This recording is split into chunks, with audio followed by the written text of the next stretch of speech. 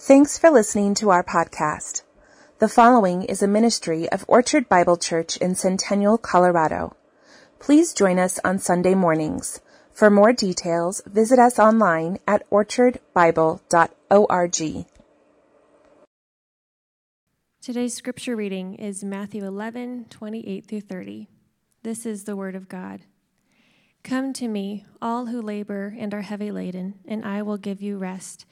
Take my yoke upon you and learn from me, for I am gentle and lowly in heart, and you will find rest for your souls. For my yoke is easy and my burden is light.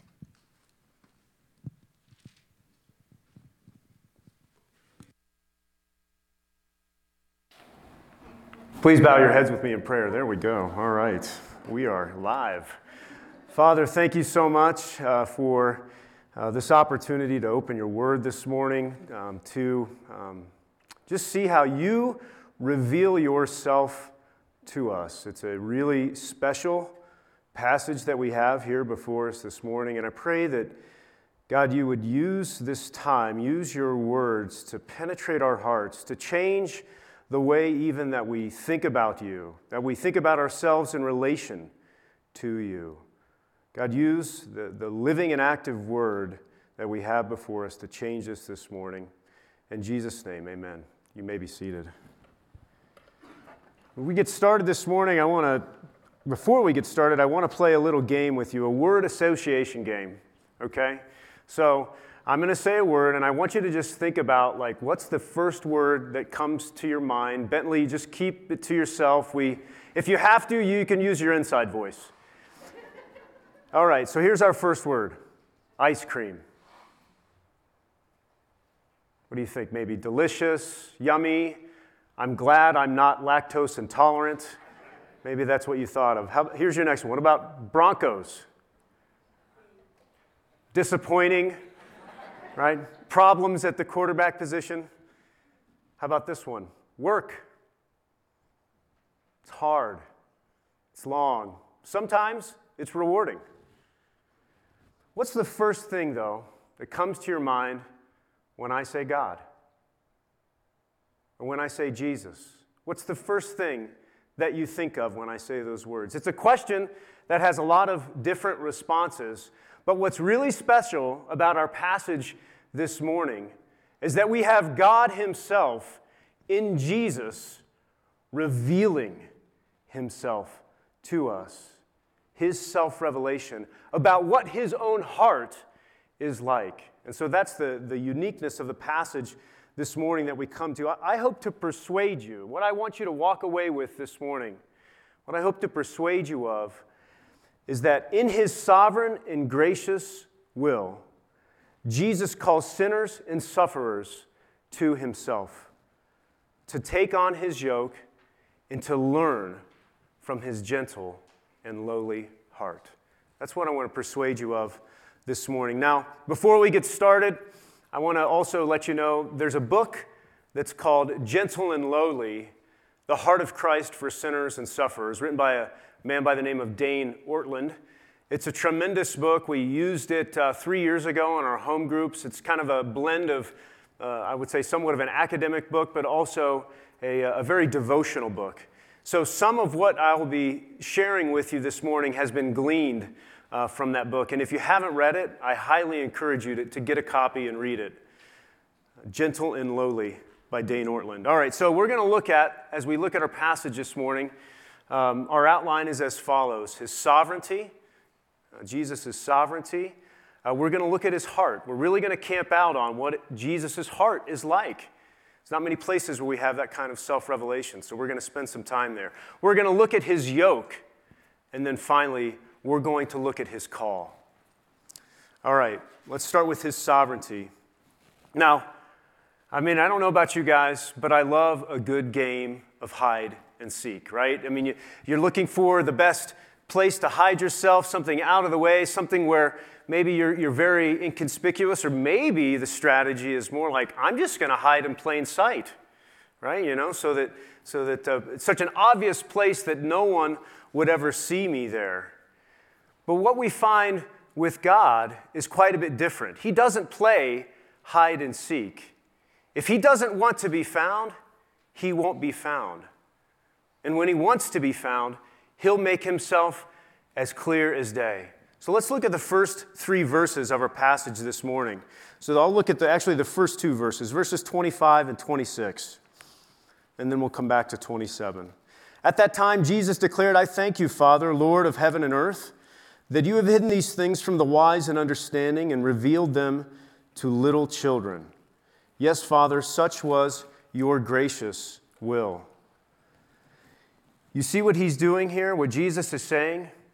He's hiding himself from the wise and understanding. But he's revealing himself. His heart is, he wants to reveal himself to the little children. Now, when he says little children, he doesn't mean, of course, little children. We had a wonderful morning here this morning in the Lord's Supper service. 5 young adults, I'll call them, not quite fully adults, but almost there. I hate to use the word teenagers. I don't like that word, so we'll call them young adults. We're baptized this morning. 5. But you don't have to be a child in age to come to Christ. What he's talking about, though, is a childlike heart, that he reveals himself to people like that. And I think it's really interesting what Jesus says. He doesn't just say, this is how it works. He actually says, I thank you, Father, that you have hidden yourself. You've hidden these things is actually what he says. Now, these things, what he's referring to there, of course, is the kingdom of heaven, is the kingdom of God. It's his ways, it's his heart, it's who he is. He's hidden those things from the wise and understanding, but he's revealed them to the little children. I love the way that C.S. Lewis says it. We should have the heart of a child, but the head of an adult. Now, what's interesting as well is that this is God's gracious will. This is not a reaction. This is what he ordained. This is his sovereign choice. Let's look at verse 27 now. Verse 27 says this, all things have been handed over to me by my Father, and no one knows the Son except the Father, and no one knows the Father except the Son, and anyone to whom the Son chooses to reveal him. Do you see what Jesus is doing here? He's equating himself with God. That intimate relationship that he's describing. Only the Father really knows the Son. Only the Son really knows the Father. He's pointing to the fact of that type of special relationship. If you think about it, the Father and the Son and the Holy Spirit knew each other from eternity past. That's a kind of intimacy, intimate knowledge that none of us have as it relates to one another. So what's important about that? That's really interesting, but what's important about that? What's important is that it is Jesus basically saying, I am equal with God. I am equal with God. He and I are one and the same. Okay, so hey, that's great, Ben. Thanks for all that knowledge. What's the point of these 3 verses? How do these 3 verses connect to the 3 verses that Melissa read to us to start the preaching part of our service this morning? Well, it has to do with this. It's really a bridge text. What Jesus is bridging is what he said to those cities, to Chorazin, to Bethsaida, and to Capernaum, who were the wise and understanding, right? He's connecting that. They were comfortable in their religious system, and they rejected Jesus in their pride. But in rejecting him, what he's saying is, when you rejected God, or when you rejected me, you were really rejecting God. And for those that came to me in childlike faith in those cities, you were really finding your way to the Father. So that's the whole point of this passage right here, these three verses. And so the very next thing then, so here's what I think is really interesting before we move to the next point in our outline. What's really interesting is that making this connection, what he's saying is, so don't be like the wise and understanding. Be like the childlike. And what is the childlike like? They're dependent. They're needy. We all know what that's like. And so he says at the very beginning of verse 28, what does he say? Come to me. It's almost as if he's saying, because of these things, because God reveals himself to the childlike and to the needy. Come to me. Be like a child and come to me in faith and repentance. So let's look then at the second point in our outline and dig a little deeper into the connection here. And let's look at Jesus' heart, God's own heart even. So in college, was in a Bible study, and the guy leading the study said, hey, you know, what are the things that you really love about God? And, you know, I don't even remember what I said. It was probably a good Sunday school answer. But my friend said, I really like the God of the Old Testament. I really like that God was strong and powerful, and he couldn't be trifled with. That's the God that I find, that I like. Now, my brother, who's a dear friend of mine still, 25 years on, I think he might give a little bit more of a nuanced answer. I think when he comes to this passage here this morning, as we are, he would want to be informed by what God says about himself as opposed to, this is what I like God to be like.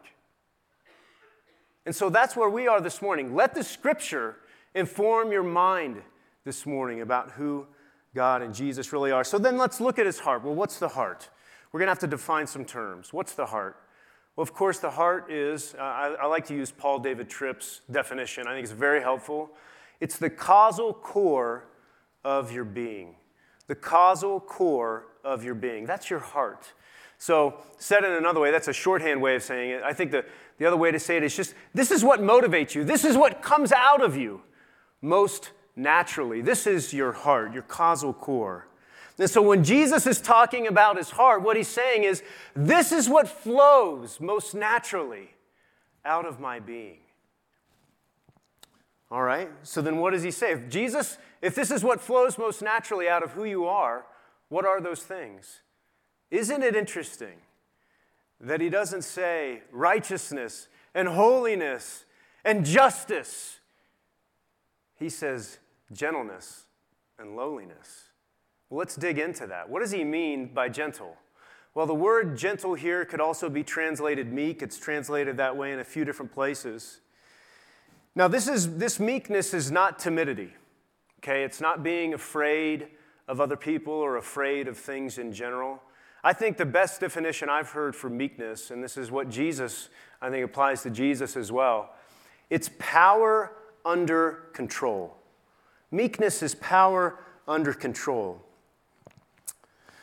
You guys all, I'm sure everybody knows the movie The Princess Bride, right? And you think about all the characters in the movie The Princess Bride, and certainly there wasn't really any bloodshed in The Princess Bride. That's why we can watch it with our young children. But all of those things, amongst all of those characters, there was one character in particular who never had a harsh word, who was never really reactionary, right? He was never even really mean. In fact, the meanest he ever really was kind of like a short quip to kind of put people in their place. And who was that? Well, it was Andre the Giant. The biggest of all of the characters, right? 7'7" and 400 pounds, whatever it was. A huge mountain of a man, but was the most gentle and certainly the most meek of all of the characters, given the amount of power that he had. That's what Jesus is like. It's a glimpse, of course, of just what he's like. He's not harsh. He's not reactionary. He has his power under control. His heart toward us, this is really important. His heart toward us does not get tired of our sin. It doesn't get tired of our sin. It doesn't grow cold toward us. He's never surprised, and so he's never reactionary. He does not react harshly when we've sinned. Instead, his heart overflows. It abounds in gentleness and peace and loving kindness toward us, even in our sin. So what does it mean, though, that he's also lowly? Now, this is the same word for humble. It's the same word for humble. But it's not humility in the sense of, oh, I don't think much about myself, or I don't think about myself at all. I'm super others-oriented. That's not what it means. It means laid low. It's kind of like humble beginnings. When we say that somebody comes from humble beginnings, what are we thinking of? We're thinking of somebody that didn't come from much, right? Jesus is saying here to us, I know in my heart what it's like to be laid low, to be crushed, to be pressed down by life's circumstances. Not because I necessarily want to be, but because that's what life is bringing to me. I know what that's like. And so what's the point? The point then is that Jesus is accessible. He knows what it's like to suffer. He knows what it's like to be laid low. He knows what it's like to wonder how you're going to make it to the next paycheck. To wonder how it's ever going to work with your family. To wonder how you could ever show up at church doing what you did. The people knew. He knows what that's like. The point is, he is accessible. But we need to press in further. I'm sure you're already thinking back to the story of my friend Chris, and who said, I really, the God of the Old Testament appeals to me. You're probably thinking to yourself, well, that is kind of interesting, gentle and lowly. How do we reconcile that to the God of the Old Testament, who we see as, he's executing judgment. He's frankly, eliminating whole nations of people. How do we reconcile these things? Well, I want to give you 4 passages from the Old Testament that just give you a glimpse into the God of the Old Testament, who is, oh, by the way, the God of the New Testament. So they should be on the slides up here shortly. The first one is from Exodus chapter 34, verses 6 and 7. This is a passage I know will be familiar. Of course, Moses had said, hey, God, I want to know who you really are. God says, you can't see who I really am, but I'll put you in the cleft of the rock. I'll pass by you, and you can see my backside glory. And this is what God says to Moses as he passes by. The Lord passed before him and proclaimed, the Lord, a God merciful and gracious, slow to anger, and abounding in steadfast love and faithfulness, keeping steadfast love for thousands, forgiving iniquity and transgression and sin, but who will by no means clear the guilty, visiting the iniquity of the fathers on the children and the children's children to the 3rd and the 4th generation. So what do we see first from God? We see that he is a God merciful and gracious. That's the first thing he says about himself. Slow to anger, abounding, not just, I have steadfast love, abounding, overflowing with steadfast love and faithfulness, keeping steadfast love for thousands. Now put a pin in that, for thousands. What does he say next, though? He says that he can by no means clear the guilty. And he's going to visit the sins on the fathers and on the fathers' children, the children's children to the 3rd and the 4th generation. He is a God of justice, right? We need a God of justice. There's so much injustice in this world that if he didn't execute justice, what hope would we have? So we need him to be just. But here's what's interesting. You could easily, and all the Bible interpreters that I looked at agreed on this, you could have easily said where it says keeping steadfast love for thousands, you could have said keeping steadfast love for thousands of generations. So his judgment on sin to the 3rd and the 4th, but his steadfast love for thousands of generations. Let's look at Isaiah 55, 6 through 9. Now you'll see this is a familiar passage, right? Especially verses 8 and 9. My thoughts are not your thoughts, my ways are not your ways. For as high as the heavens are higher than the earth, my ways are higher than your ways, and my thoughts are higher than your thoughts. We know this passage, right? We've heard this before. Oftentimes we use this passage to kind of think and talk about, gosh, the Lord's ways are inscrutable. We can't understand him, right? His ways are higher than our ways. His thoughts are higher than our thoughts. But let's put it in context. What do verses 6 and 7 say? Seek the Lord while he may be found. Call upon him while he is near. Let the wicked forsake his way, and the unrighteous man his thoughts. Let him return to the Lord. Why? That he may have compassion on him, and to our God, for he will abundantly pardon. There's that abundant word again. That's the context. So the Lord's ways are not our ways. Not just that his ways are inscrutable, but when you've been wronged, how hard is it to forgive? I don't know about you, but the longer I go on in life, I actually find it harder. It's difficult to forgive. God says, my ways are not your ways. My thoughts are not your thoughts. I will abundantly pardon. Let's go to the next passage. Lamentations chapter 3, verses 31 through 33. The prophet Jeremiah wrote Lamentations. It's a really interesting book. It's a book of poetry. There are 5 chapters. Chapters 1, 2, 4, and 5 are all 22 verses each. In the middle, you have chapter 3. Chapter 3 has 66 verses. And dead center in the smack of the middle of the book of Lamentations, you find verse 33. He does not afflict from his heart. God's heart is not to afflict the children of men and to grieve the children of men. That's not the first thing that springs forth from him. And look at the context. The Lord will not cast off forever, but though he cause grief, he will have compassion. According, here's that word again, the abundance of his steadfast love. Let's go to the last passage I want you to see. Jeremiah chapter 31 and verse 20. A little more context. That's one of my strengths for you Strengths Finder people. So I have to do context. And so here's the context, and I think it's actually pretty helpful. So the first 29 chapters of Jeremiah is prophesying judgment, judgment, judgment on the nation of Israel. Then we go to chapters 34 through 52. It's judgment, judgment, judgment on all the surrounding nations. But in the middle, chapters 30 through 33, you find 4 chapters that the theologians call the book of consolation. And this is what we find in the book of consolation. Is Ephraim, which is God's, it's kind of like a term of endearment for the nation of Israel, that God uses for the nation of Israel. So we're already starting somewhere different. This is a term of endearment flowing out of God's heart. Is Ephraim my dear son? Is he my darling child? For as often as I speak against him, I do remember him still. Now, this isn't remember in the sense that he, of course, would ever forget. What he means is remember his mercy, remember his compassion, remember his loving kindness.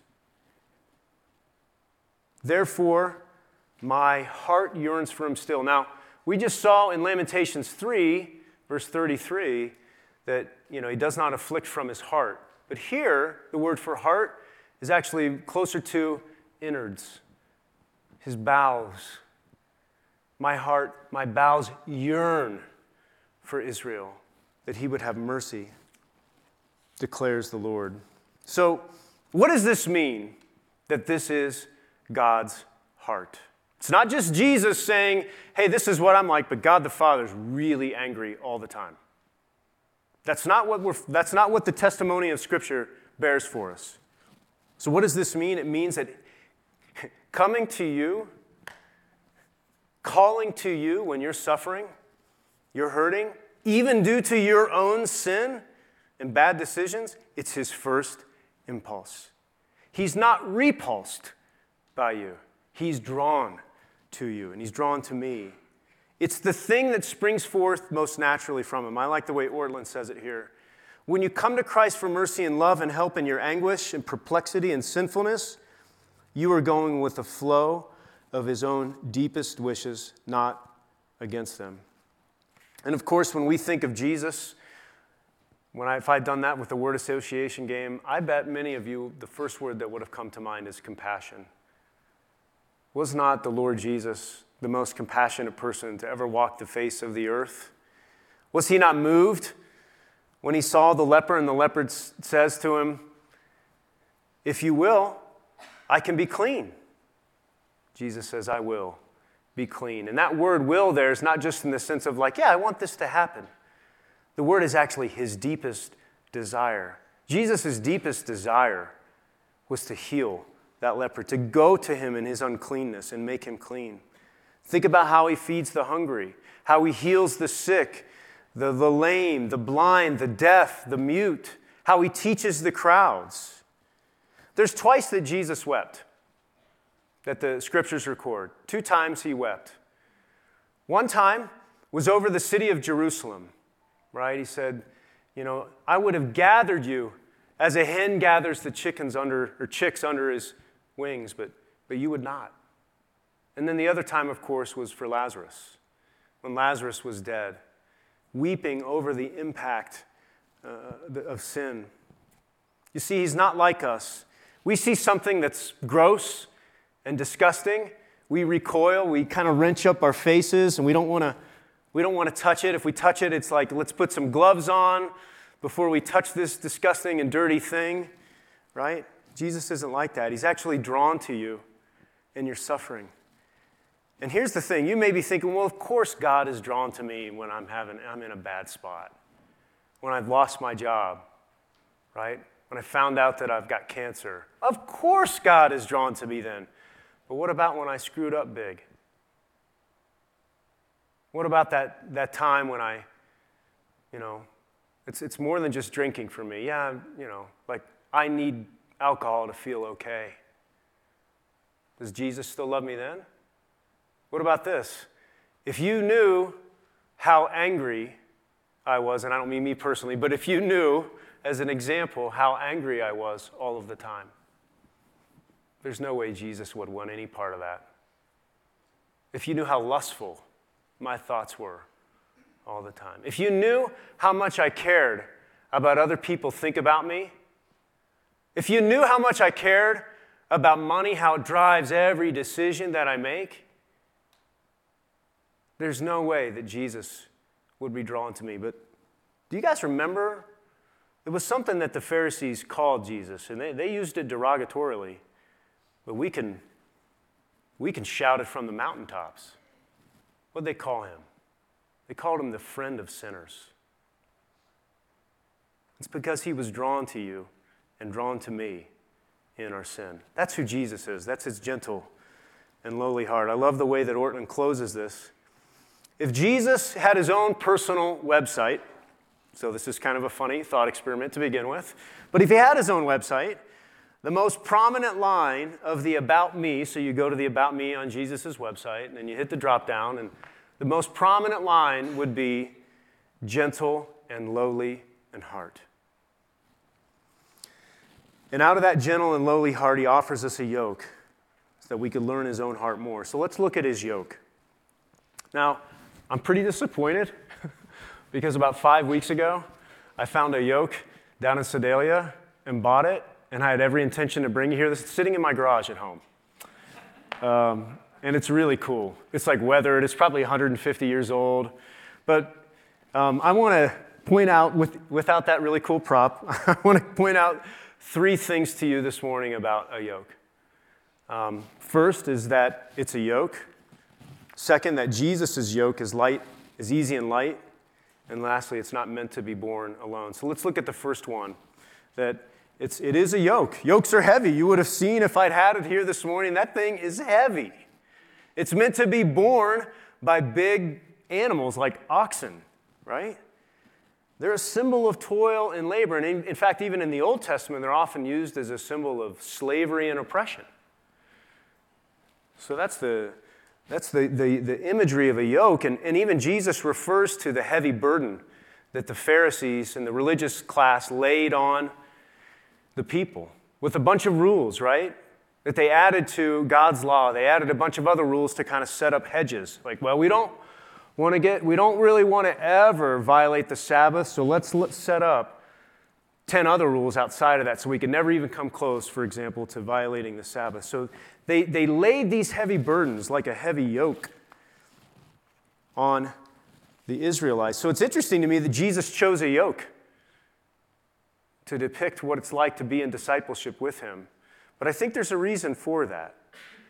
And I think it was said earlier this morning in the first service, one of our pastors, Paul, said this. The Christian life, it's not easy. It can be very difficult. And so there is a yoke that we put on when we follow Jesus. But how does he describe that yoke? Well, here's the second point. It's easy and light. That's what he says in verse 30. My yoke is easy and my burden is light. So what does he mean that it's easy? It's the same word that you see in Ephesians chapter 4, verse 32, where he says, be kind to one another, That word kind is the same word as easy here. It's the same Greek word. So basically what he's saying is this is a kindly yoke that you're going to put on when you come to me. And it's light, compared to the old way of doing things, the religious way of doing things, of the striving.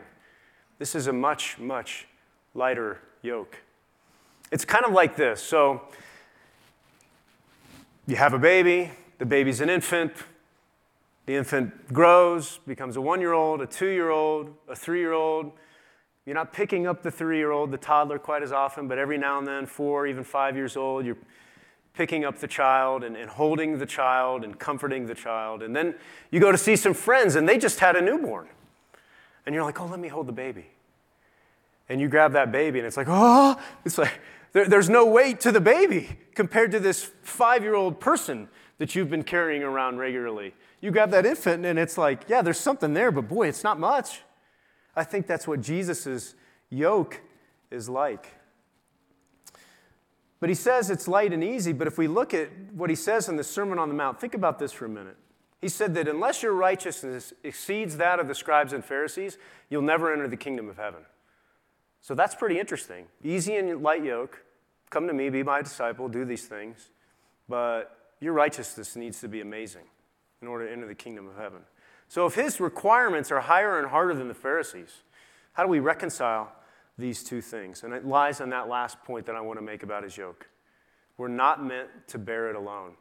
So I guess back in the day, as recent as whenever people were using oxen to plow their fields and pull carts, which I'm sure is still quite common in many parts of the world, when you have a young ox, what you do is you put that young ox into a yoke with an old ox.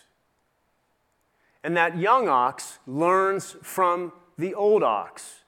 When the master makes this sound, we go forward. When he makes this sound, we go right. When he makes this sound, we go left. When he makes this sound, we pull hard. Young ox, learn from me, is basically what Jesus is saying here. When he calls us to put on his yoke, it's not meant to be solo. He's not asking us to do it alone. He's calling us to get in the yoke with him. I think this is really important for us to understand. And then he'll teach us through his life, through the scriptures, through fellowship with other believers. I love the testimonies from our young people this morning, just about how many different people God used in their lives to bring them to himself.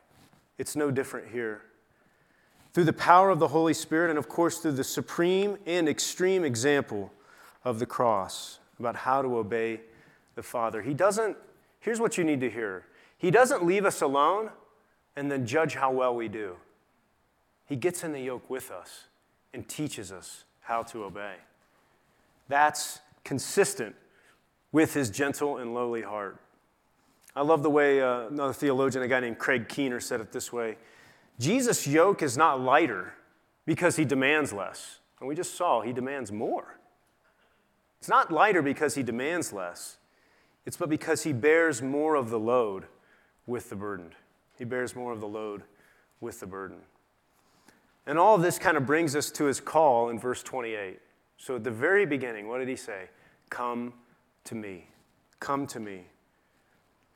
And you'll find rest for your souls. So who should come? Who are the people that should come to Jesus? Well, he says it himself. All who are weary and heavy laden with burdens. Well, what kind of burdens? Who qualifies to come to Jesus? Those with doubts. We actually sang it in our first song this morning. Jesus welcomes honest doubts. He wants you to come to him. He understands that it's understandable to have some doubts. He gets that. He wants you to come to him. What about regrets? What about regrets? What about regrets over decisions that you've made in your life? That there's literally nothing you can do to change it. It's done. What about that? He says, come to me. What about fears? What about your fears? Come to me, he says. And of course, those who are suffering, I mean, Jesus' heart is so compassionate. It's so compassionate. And what about those who are striving? And I just think striving takes so many different forms, does it not?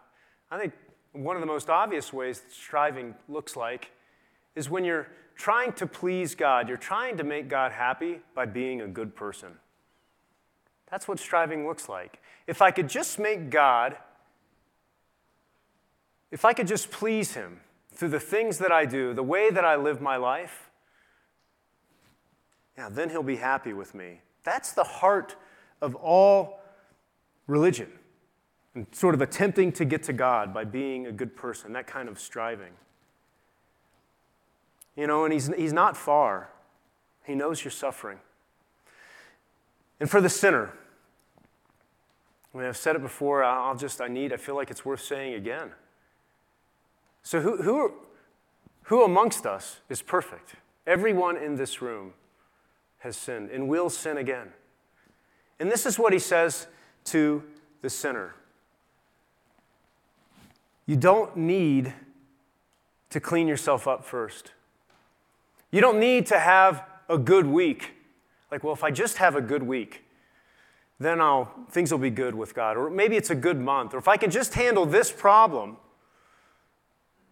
then I'll be okay with God. Then he'll accept me. Do you know what's happening there when you say that in your heart? And for the folks here that normally attend at Orchard, I think there's a temptation, as an example. You come to the Lord's Supper. Well, until I feel good about myself, I don't want to take the Lord's Supper. Guys, that kind of misses the point. The point is, you come to the Lord's Supper. You take the bread. You take the cup because you aren't good enough. And you never will be. That's the bottom line. But Jesus is good enough. So you come through him. That's in our heart, though. Each one of us in our heart has this desire to be justified and to not need something else. And it's actually, if you think about it, this idea of, I just want to make myself good enough to come to Jesus, it's actually sort of a pushing away of God. Keep your distance, God, while I make myself right for you, as opposed to accepting him for who he says he is. And so what will you find when you come to Jesus? Well, he uses the word rest. And I think the concept is not like, take a load off, kick your feet up. The concept is one of refreshing, is what he means. It's not a removal of all of life's problems or of the consequences of sinful actions and bad decisions. All that stuff is not going to necessarily go away.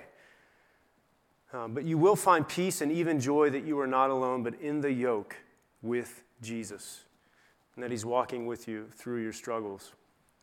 And this rest isn't already, so you'll find some rest here today, but it's a not yet.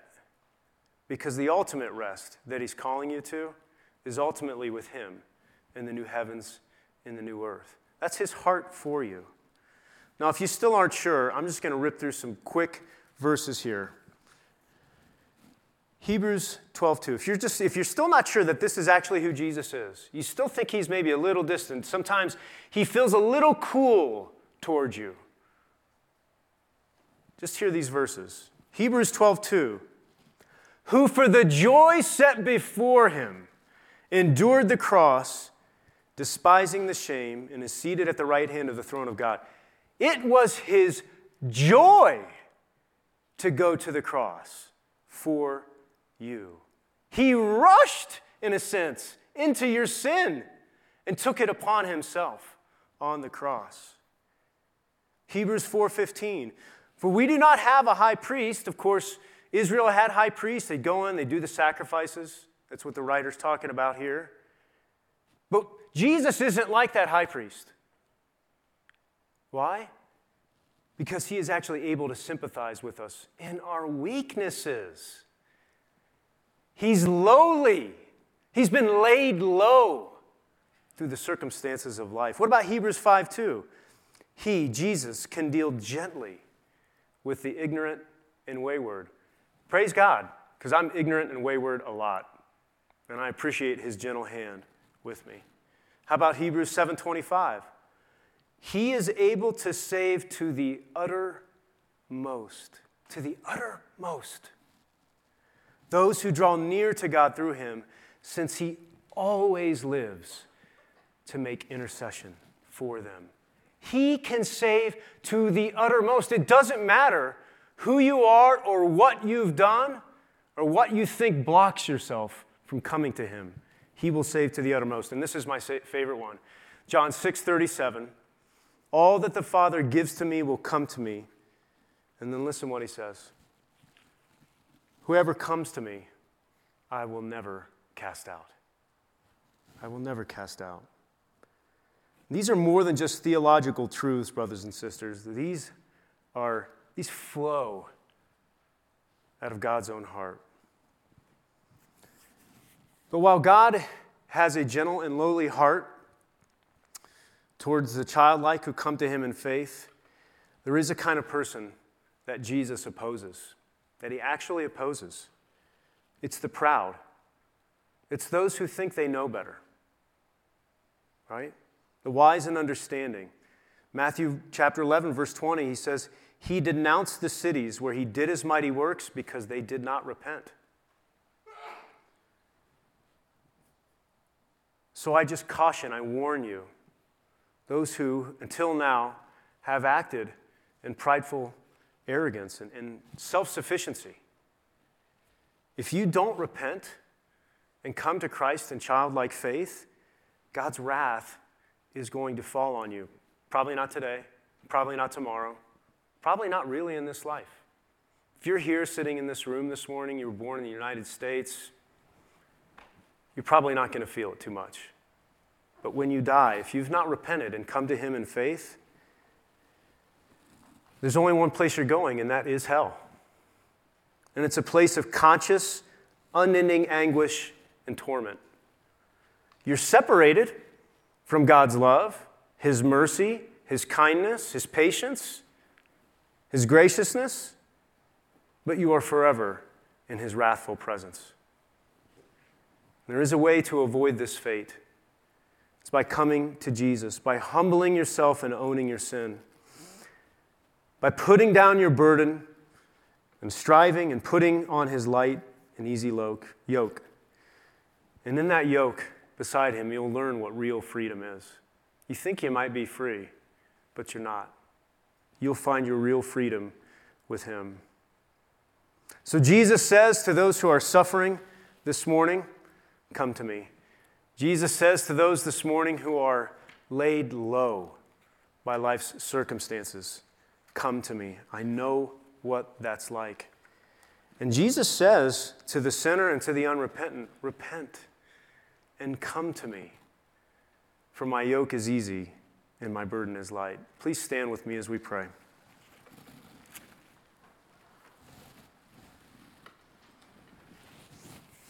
God, we thank you for being so gracious to us to reveal to us your heart this morning. Lord, we just ask that you would change us this week, that as we think about how kind and gracious and gentle and lowly that you have been with us, God, that we would do the same with those around us, that we would not seek to assert ourselves, that we would respond gently, not harshly, Father, that we would just reach out to one another who we know are suffering, who are in a difficult spot. And for the folks here this morning, Father, that have never really trusted in you, maybe know about you, but have never really seen you face to face, Lord, I just pray that they would be met by you, and that they would come to see you for who you are, which is a gentle and loving God. Lord, we pray these things in Jesus' name. Amen.